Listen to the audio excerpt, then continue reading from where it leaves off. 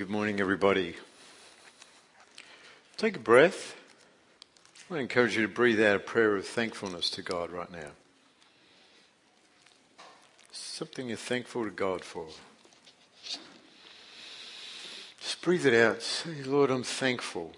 So, one of the things I've learned is how important it is to express what our heart feels. Not just think it, but express it. So that's why I say breathe it out. So like verbalize it. Say, God, thank you for your zealous commitment to transform me to be like Jesus. Thank you for your unrelenting love. Thank you, God, for your kindness that's new every morning. Your mercies never fail. Thank you for these realities, God. Think of something specific that you're grateful for this week that's happened. Just tell the Lord, hey, God, I'm so thankful for... Just speak it out. I'm thankful you showed up this morning. Thankful God's here with us. Thank you for his promise that he never leaves us or abandons us.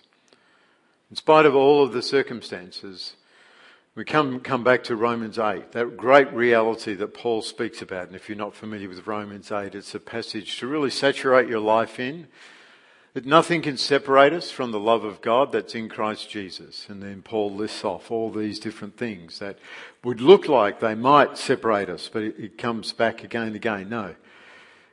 And it ends, in all these things, we are the ones who overcome. We are the ones who conquer because of who Christ is, what he has done, and because he's in me.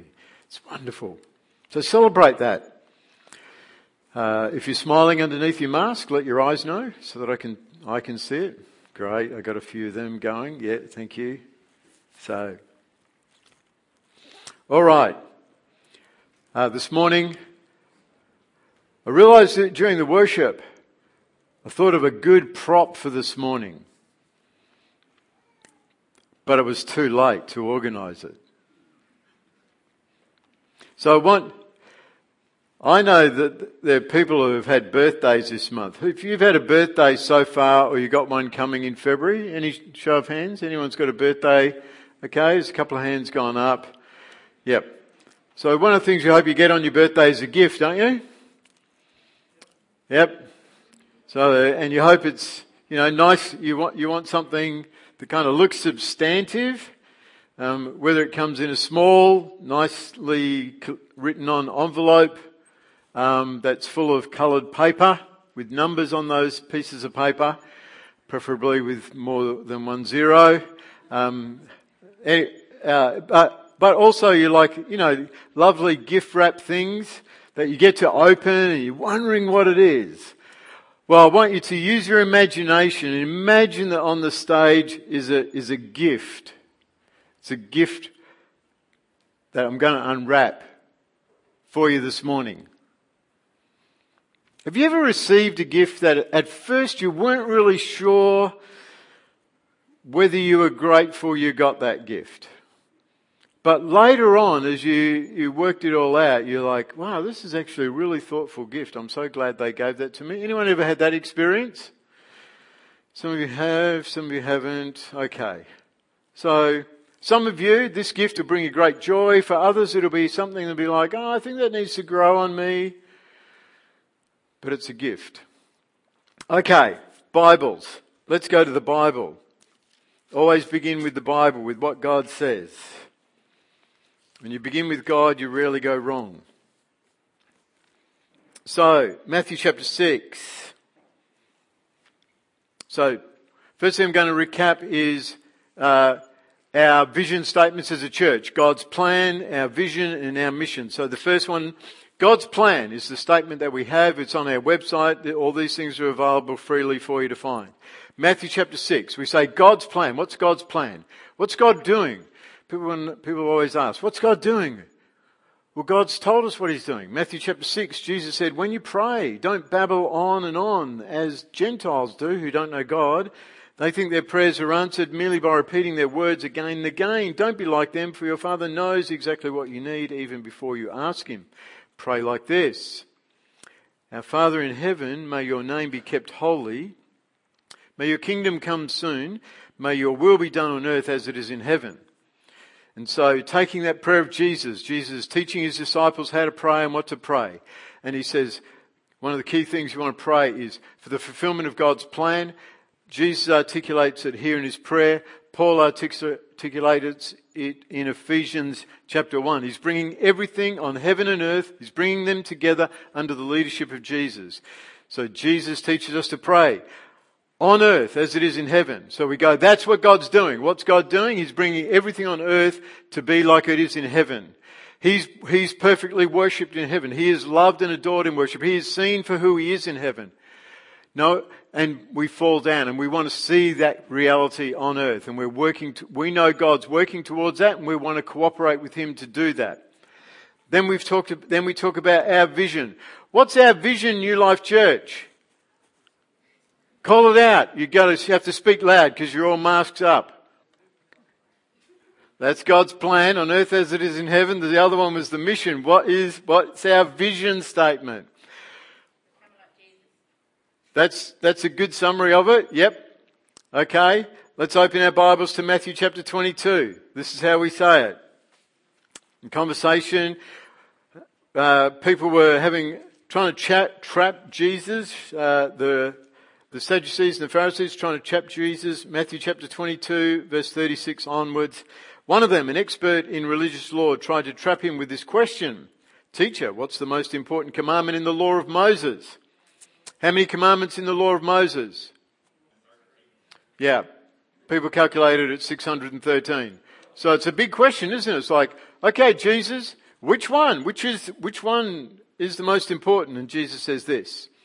He says this one, you must love the Lord your God with all your heart and all your soul and all your mind. This is the first and the greatest commandment. So the great commandment is to love God with your whole being. And this is of course in response. God's lavished his love on us. God's lavished his grace on us. He's withheld nothing good from us. And our response is to go, God, you can have all of me. I will love you with all of my am. And the second is equally important. Love your neighbour as yourself. Treat people as you want to be treated is another way to say it. Love them. Do to them what you want them to do to you. The entire law and all the demands of the prophets are based on these two commandments. So our vision is the statement, passion for, compassion for, say it again, passion for, compassion. Very good. Okay, so what's God's plan? On earth as it is in heaven. What's our vision? Yeah, we'll be a people who, if we get accused of having passion for God and compassion for people, we'll be found guilty. That's what we're aiming for. That's what I want to be guilty of that. When I'm accused of having passion for God and compassion for people, and I'm accused of fulfilling the great commandment, I want to be found guilty. I'll plead guilty even before I go to trial, because the evidence will be so stacked up. All the evidence will be there.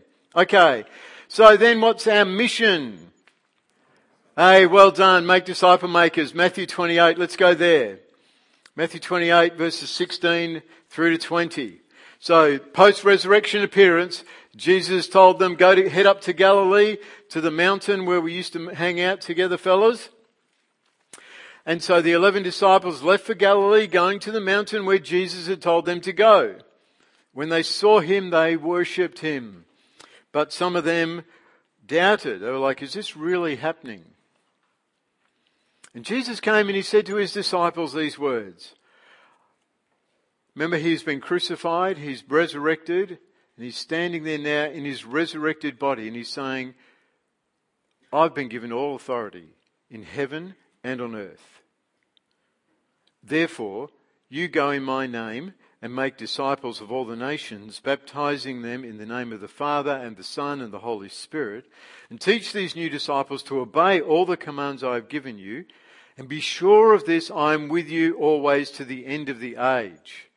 So key thing is, we're about making disciple makers. We're about being formed as disciples who obey everything that Jesus has commanded us to obey, and we're in that process of raising our children to be like that, discipling the children in other contexts that we have, and youth, and in our own lives, we want to be ones who are making disciple makers. We want to be disciples. So again, if we get accused of fulfilling the great commission of Jesus, that we are going and making disciples because we are disciples, we want to be found guilty of that. There's no cheer. No. I know, it's kind of weird, isn't it? You want to be found guilty of doing what Jesus said. Yeah, we do. We want to be found guilty of that. So it raises questions. Am I someone who's obeying everything Jesus commanded? Firstly, because if I'm not, it's going to be difficult for me to encourage other people to do it, because I got no integrity, because I'm not doing that. But when my heart is set to obey him in everything, then I can invite people into that process. And so we talk about obedience-based discipleship because there's no other form of discipleship from a Christian point of view. There's either we're obeying Jesus or we're not obeying Jesus. If we're not obeying Jesus, we're showing that we actually don't love Jesus. Jesus said that in John 14 several times before he died. Read it through, underline it. If you love me, you will obey me. If you love me, you will obey me, Jesus said. So the proof that we love Jesus, the proof that we're responding in gratitude to the love that we have received, that God has lavished on us, is that we are loving and obeying him. And the proof is seen in our obedience. If there's no obedience, there's no love. Key things. So, God's plan is, say it with me, on earth as it is in heaven. Our vision, passion for God, compassion for people. Our mission, make disciple makers. All right. Well done. And in doing those things, we want to be attentive to the way that we're doing those things. Those things don't change. They haven't changed since New Life began. And in fact, if you realistically, every single congregation has similar kinds of statements coming out of those things. And most of the pastors that, let me start the sentence again. All of the pastors I know are trying to do that and lead their churches in exactly these same things. They use slightly different wording sometimes, but that's where they're going. That's what we're wanting to do. And one of the things that the disruption of COVID has done is brought all up to the forefront of, because our church life in the West has been majorly disrupted.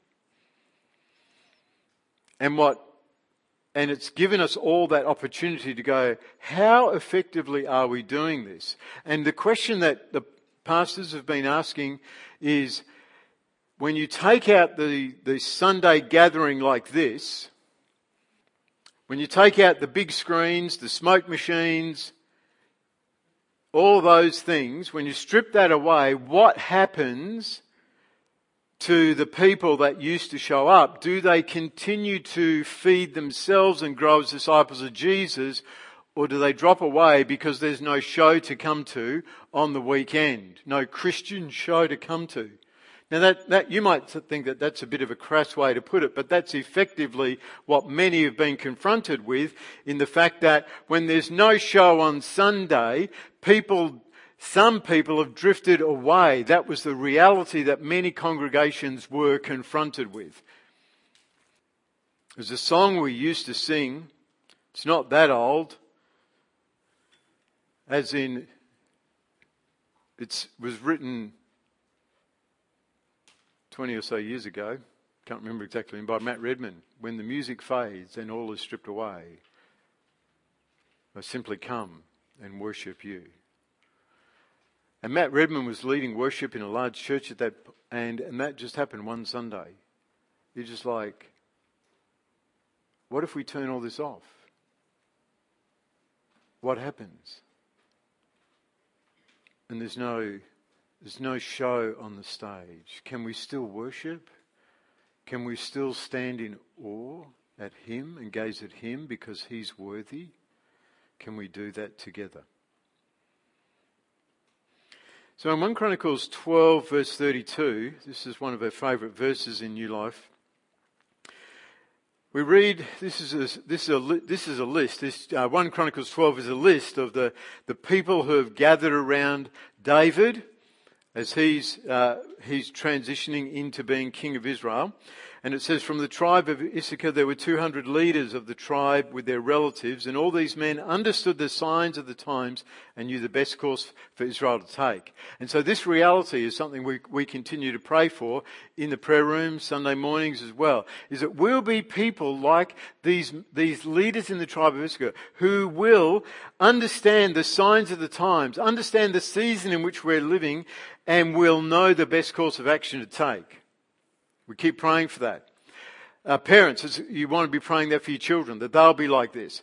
Every single one of you, I encourage you to be praying this. Say, God, I want to be someone who's marked with wisdom and revelation, that understands the times and the seasons in which I'm living, and I know how to respond. I know how to lead myself. I know how to lead my family. I can give leadership because I understand what this season is all about. In 2020, we had a couple of nights we called Crossroads Nights, and this, of course, comes from Jeremiah 6, verse 16, where God speaks through Jeremiah to his people, and he says, this is what the Lord says. Stop at the crossroads. Stop at the intersection, if you like. Look around. Stop. Look. Don't just keep rushing on. Stop. Look around. And ask the Lord for the old, godly way and walk in it. God, what's the way? What's the godly way to walk in at this time? Travel its path and you will find rest for your souls. Yeah, man. This is the big challenge for us all at the moment, isn't it? Finding rest for our souls. Finding rest for our souls. I think I'm not going to ask you to put your hand up, but if I ask you to put your hand up, how many of you are fighting to find rest for your souls right now? I think most of your hands would go up. And I want to say that I believe this is something God wants to train us in because of what is coming. Like, this is not the big event, folks, in terms of the return of Christ. This is kind of the warm up. This is just doing a few stretches here. Just doing a stretch, and some of us are gasping for breath. We're feeling overwhelmed. And it's time to stop and look for the old godly ways and walk in them, because then we'll find rest for our souls. And I want to encourage you to say verbalizing gratitude to God is one of those ways. Worship is one of those ways. Sitting and soaking in Scripture is one of those ways. To read, reflect and meditate on short passages of Scripture is one of those ways. Crossroads. In Acts chapter 2, verses 42 to 47, this is the day of Pentecost. The Holy Spirit's been poured out. Luke's giving us a summary. Remember, Luke writes the book of Acts, those of you that didn't know that. And he says, out of the overflow of this, so this is verse 42, all the believers devoted themselves to four things: the apostles' teaching, to fellowship, to sharing in meals, including the Lord's Supper, and to prayer. And he says, a deep sense of awe came over them all, and the apostles performed many miraculous signs and wonders. And all the believers met together in one place, and that would be the temple. That would be the only place they could meet. And shared everything they had. They sold their property and possessions and shared the money with those in need. And they worshipped together at the temple each day, and they met in homes for the Lord's Supper and shared their meals with great joy and generosity, all the while praising God and enjoying the goodwill of all the people. And each day the Lord added to their number daily those who were being saved. And so we see this rhythm of the early church, of being devoted to these things, being devoted to what the apostles were teaching them. What were they teaching them? They were teaching them to obey everything Jesus had commanded them to do. They were devoted to fellowship or relationship with one another, fostering true Christian community. They were sharing meals, including the Lord's Supper, and they were devoted to prayer. And they were doing this in the temple, and they were doing this in each other's homes as well. They were doing them together. We know at this time there was 3,000 people. So they're obviously all not in the same home, are they? Do you think? 3,000, you can have 3,000 people over to your place, even without COVID restrictions. None of us are going to be able to pull that off. So we know that they're meeting collectively in the temple courts, because that's where 3,000 people could meet if every single one showed up at the same time. But they also met in homes accordingly, and they did these things. And they were sharing their life together. They were talking about the apostles' teaching. They were sharing their possessions with one another. You got a need, I don't need this, you need this, I'll sell this, I'll give you the money, all these kind of things. There was this wonderful sense of this is what it means to be the people of God. And when you think about that and you go back to what's God's plan? What's God's plan? We said that, God's plan? Okay, yeah. So doesn't that sound like a bit of on earth as it is in heaven when you read that? Doesn't it kind of sound a bit like that? It does, doesn't it? You go, yeah. And so no wonder the Lord's adding to their number daily, because people are going, wow, you guys are a totally different deal to anything else that's in town. Because look at you, you're mixed ethnically, men and women together, all these things going on. You're sort of shaking off all the things that our culture normalizes, and you're creating this whole new thing. And the way that you love one another, the way you're interacting with one another, we're watching that and we're being drawn to that. And then we go into Acts chapter 5 and verses 40 to 42. So, and this is Peter and John, and they're before the court because they healed the man who couldn't walk at the gate of the temple, but they're on trial for proclaiming that Jesus from Nazareth is both Lord and Messiah. And the Jewish leaders are trying to shut them down. They intimidate them and they call them in and they have them flogged. And then they order them never again to speak in the name of Jesus, and they let them go. So a good old flogging, and then don't do that again, fellas, and off they go. And what did they do? They left the high council, and what were they doing? The text tells us this. They were dancing. They were clapping. They were rejoicing that God had counted them worthy to suffer disgrace for the name of Jesus. Isn't that such a challenging statement? Do you think that's how you might respond if you were flogged for proclaiming Jesus as Lord and Messiah and told to shut up and never speak of him again? Do you think you would go out of that flogging rejoicing, saying, this is awesome! This is awesome! God counted us worthy to suffer like Jesus for the honour of his name. It's a totally different mindset, isn't it? Rejoicing that God had counted him worthy to suffer disgrace for the name of Jesus. And every day in the temple and from house to house, they continued to teach and preach this message. Jesus is the Messiah. Jesus is the Messiah. Jesus is the one you're looking for and the one you need to put your hope in. Last Sunday afternoon, we had the Disciple One leaders on a Zoom conference with an underground church leader in Iran. And one of the questions that someone in the room put to this leader was in terms of living under an oppressive regime. And this leader's answer stunned all of us who are in the room. He said, we pray that they will continue to be in power because it's furthering the growth of the church. The gospel is going forth in power under this oppressive regime. He said, this leader went on to say, we would prefer that people experience hell on earth so that they go to heaven than experience heaven on earth and end up in hell. It's powerful, isn't it? Isn't it a powerful such a perceptive, it throws our orientation out. And he further challenged us and he says, you in the West, you're demanding your rights. Where in the Bible are we told to fight for our rights? We were rebuked, rightfully. We want to be people who get flogged because we honour Jesus.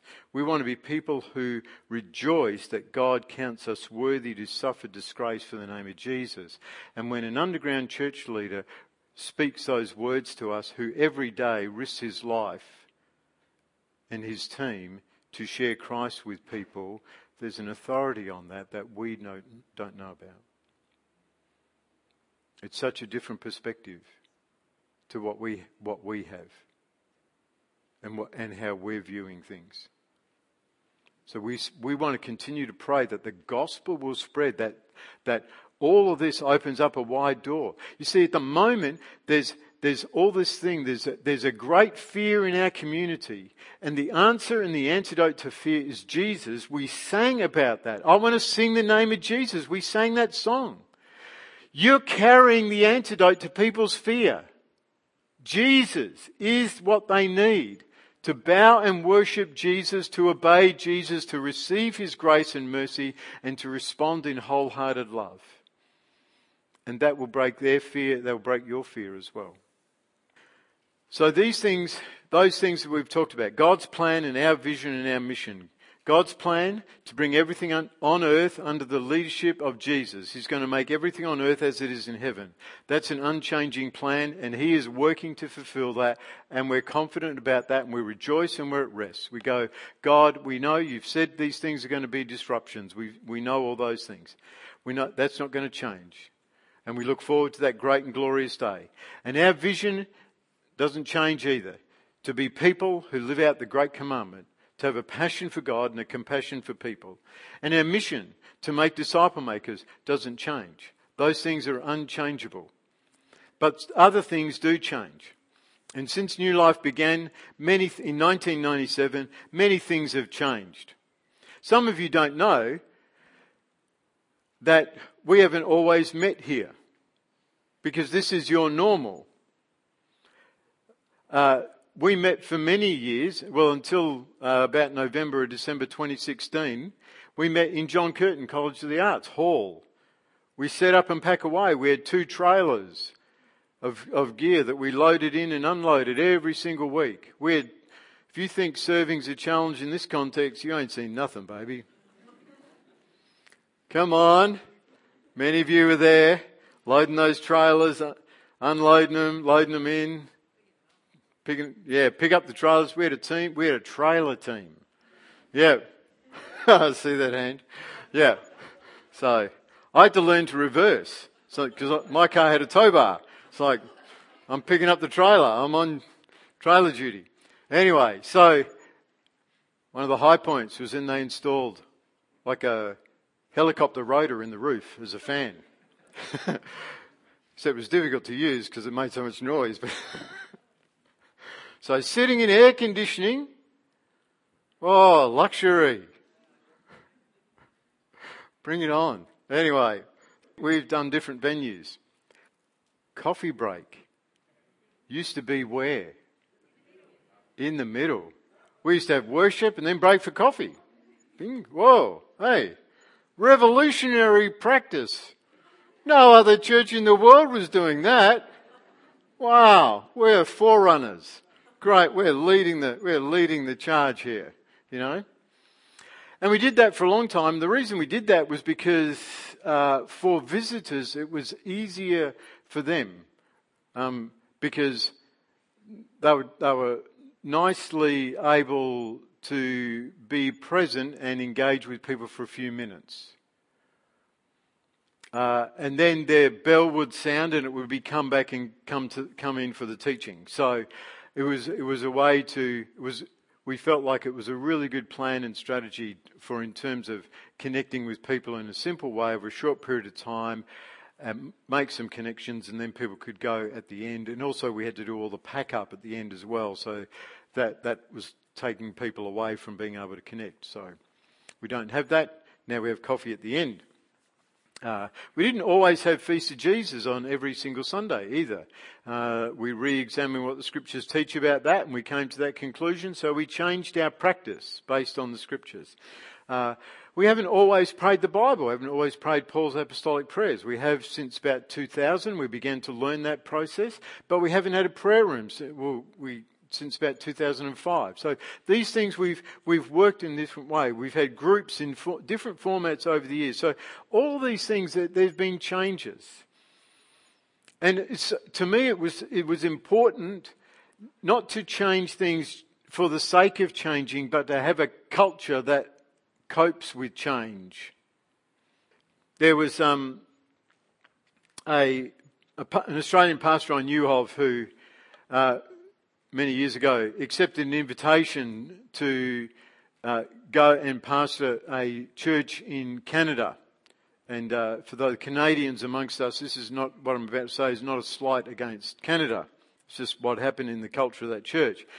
And when he interviewed with them, he talked about innovation, he talked about changing things, and they're all, yes, that's what we need. We need revitalisation. We need change. We know we've got to do things differently. There's a new generation coming. We've got to reach them. So he took the job. He went in. In the first couple of weeks, he shifted something in the order of service. He shifted, I think, the offering from one point in the service to the next. There was an emergency elders meeting immediately after that service. Can't do that, Pastor. You what? No, you can't. No, we have the offering at that spot every single year. We've had it there for 100 and something years or whatever it might be. Can't change it. And at that point he realised they actually didn't want to change. They liked the idea of changing, but they didn't actually want anything to change. They liked the idea of reaching a new generation, but they wanted the new generation to be like them. We don't want to be like that.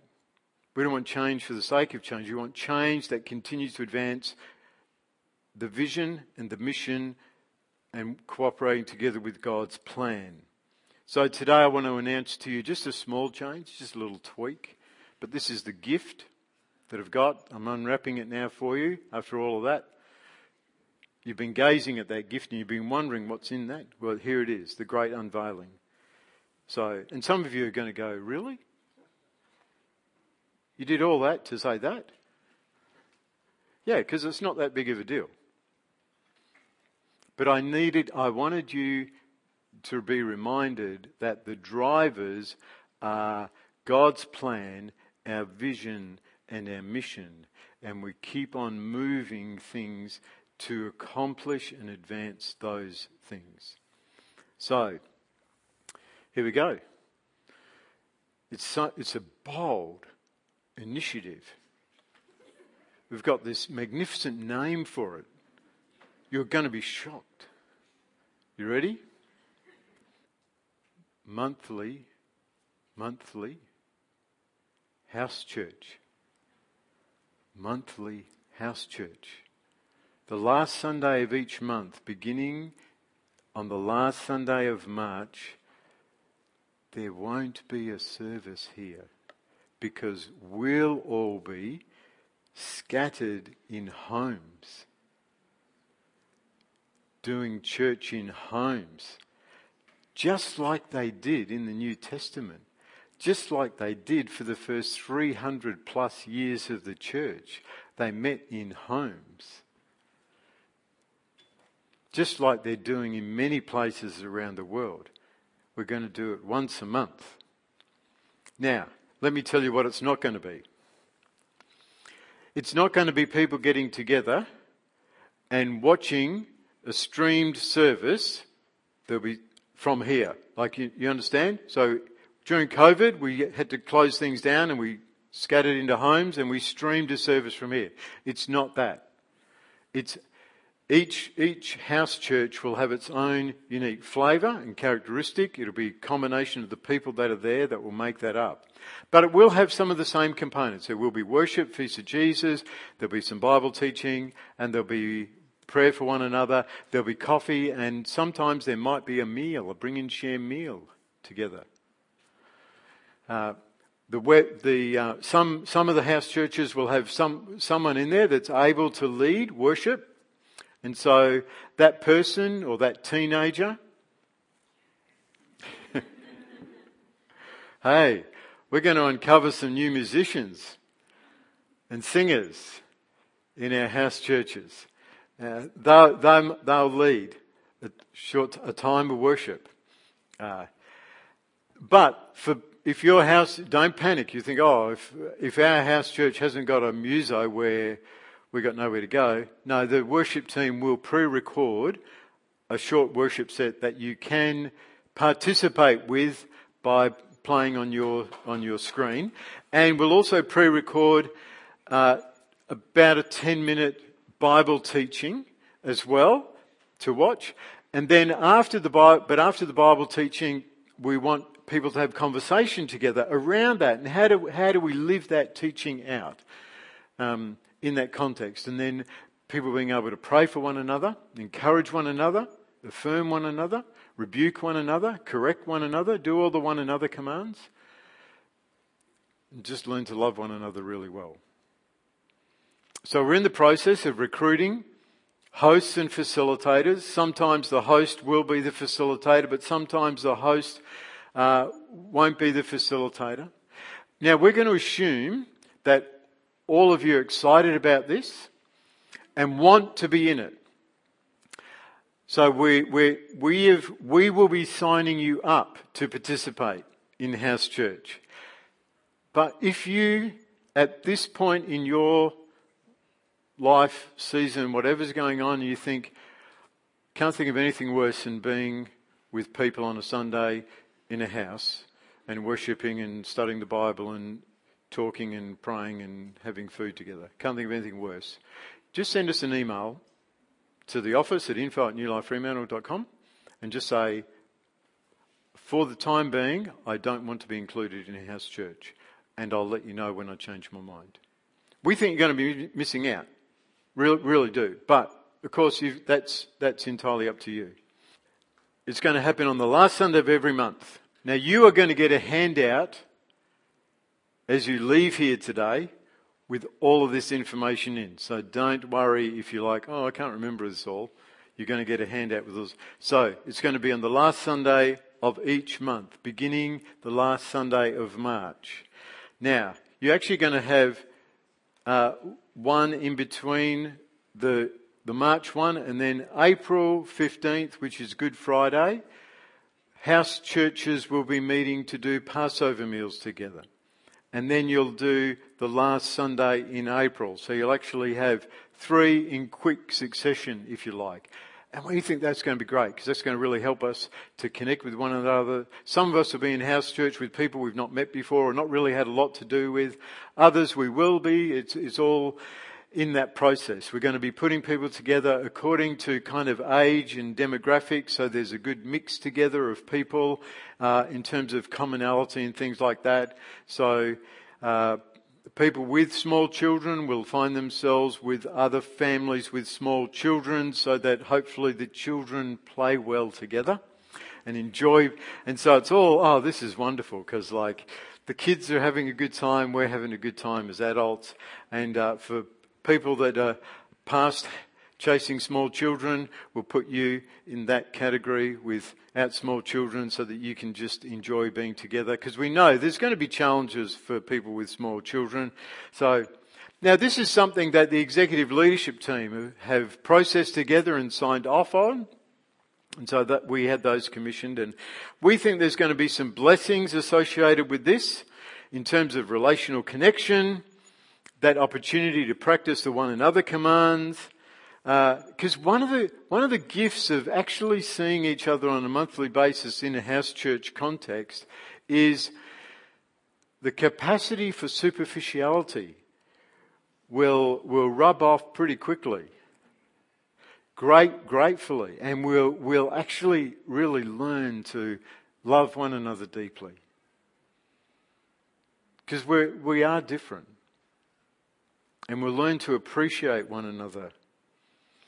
One of the other blessings we think is it will provide opportunity to invite curious and motivated non-Christians to a house church context, who perhaps wouldn't want to come into this context, but they would accept an invitation to come to a house, maybe your house, maybe it's whoever's house it is, and to sit around and in a more informal setting. So we think that's going to be good. We believe it's going to be great for leadership development and multiplication of leaders.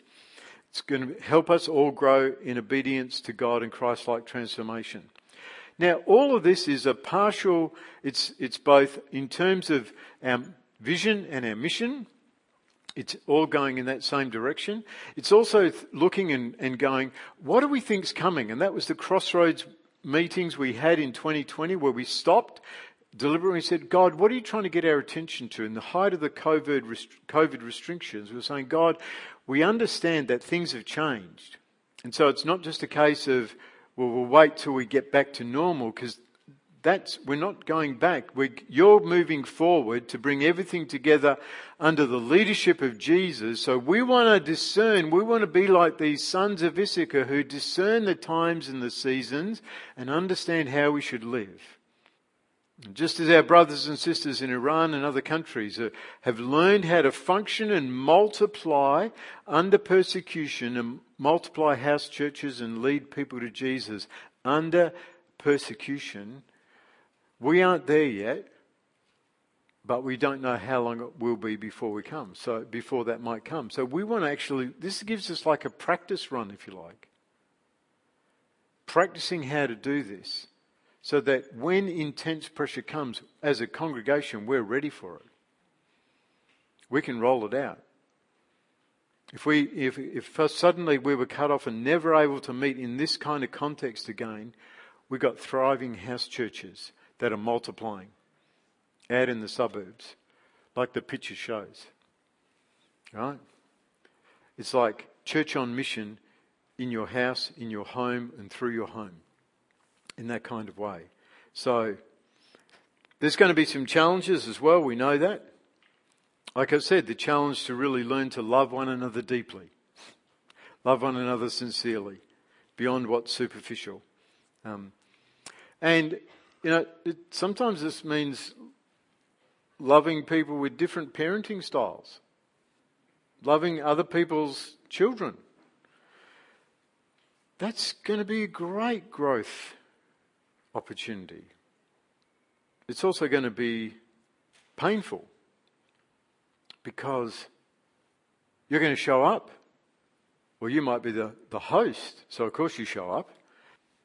But the rest of the group doesn't show up. So the pain of having people who said they wanted to be part of this and actually going, yeah, no, we're taking this Sunday off. It's not really that big of a deal. That's painful when you prepare and people don't show up. And they don't communicate. That's even more painful. I think that's called gaslighting now. I don't know why, but you don't communicate, you don't reply, you don't RSVP. Ghosting, is it? Not gaslighting.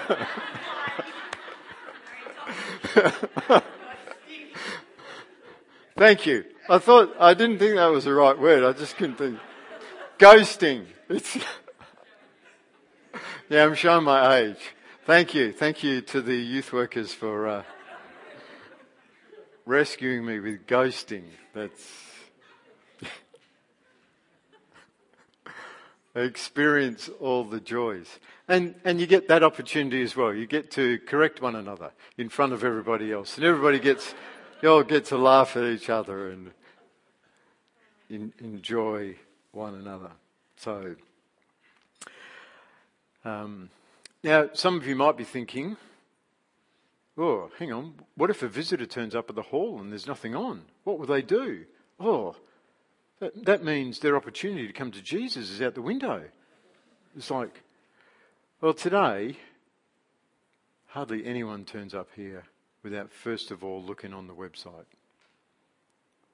It's very rare that someone turns up here. And we'll make sure there's plenty of communication on our website and our social media about what's going on.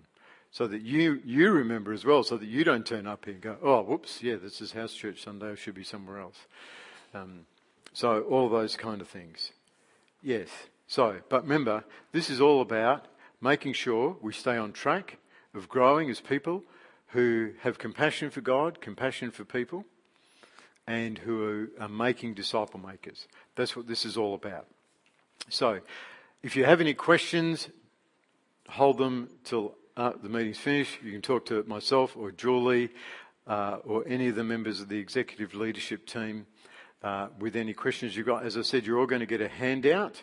And for those of you that are viewing online, we'll make sure it's available online after today as well, so that you can download it and have a look at it and see what's going on. Again, we're going to assume that all of you are opting in unless you send us an email to opt out.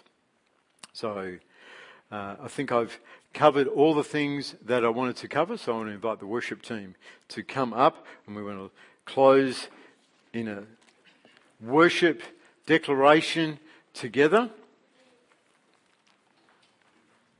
Let me pray. Join me in praying. Would you please stand as we pray together? God, we thank you for your great strategy that you are working out across the earth. And we do. I'm asking you, Father, continue to grow us, to be like the people, the leaders in the tribe of Issachar. Men and women who know and understand the season that we're living in terms of your timetable on the earth, and we know how to respond, and we can lead others in that. Give to us that increasing spirit of wisdom and revelation to grow in the knowledge of you, Lord. And Father, we know you will lead us, you will guide us as we embark on this journey together, meeting every month as House Church. You will help us, you will lead us, you will guide us. Thank you for that reality, and bless you for this time that we've had together today. As we go from here today, New Life Church, I bless you in the name of God the Father, Son and Spirit, to be a people who give thanks and live in the grace of God. Go forth into the world in peace and be of good courage. Hold fast to that which is good. Render to no one evil for evil. Strengthen the faint-hearted and support the weak.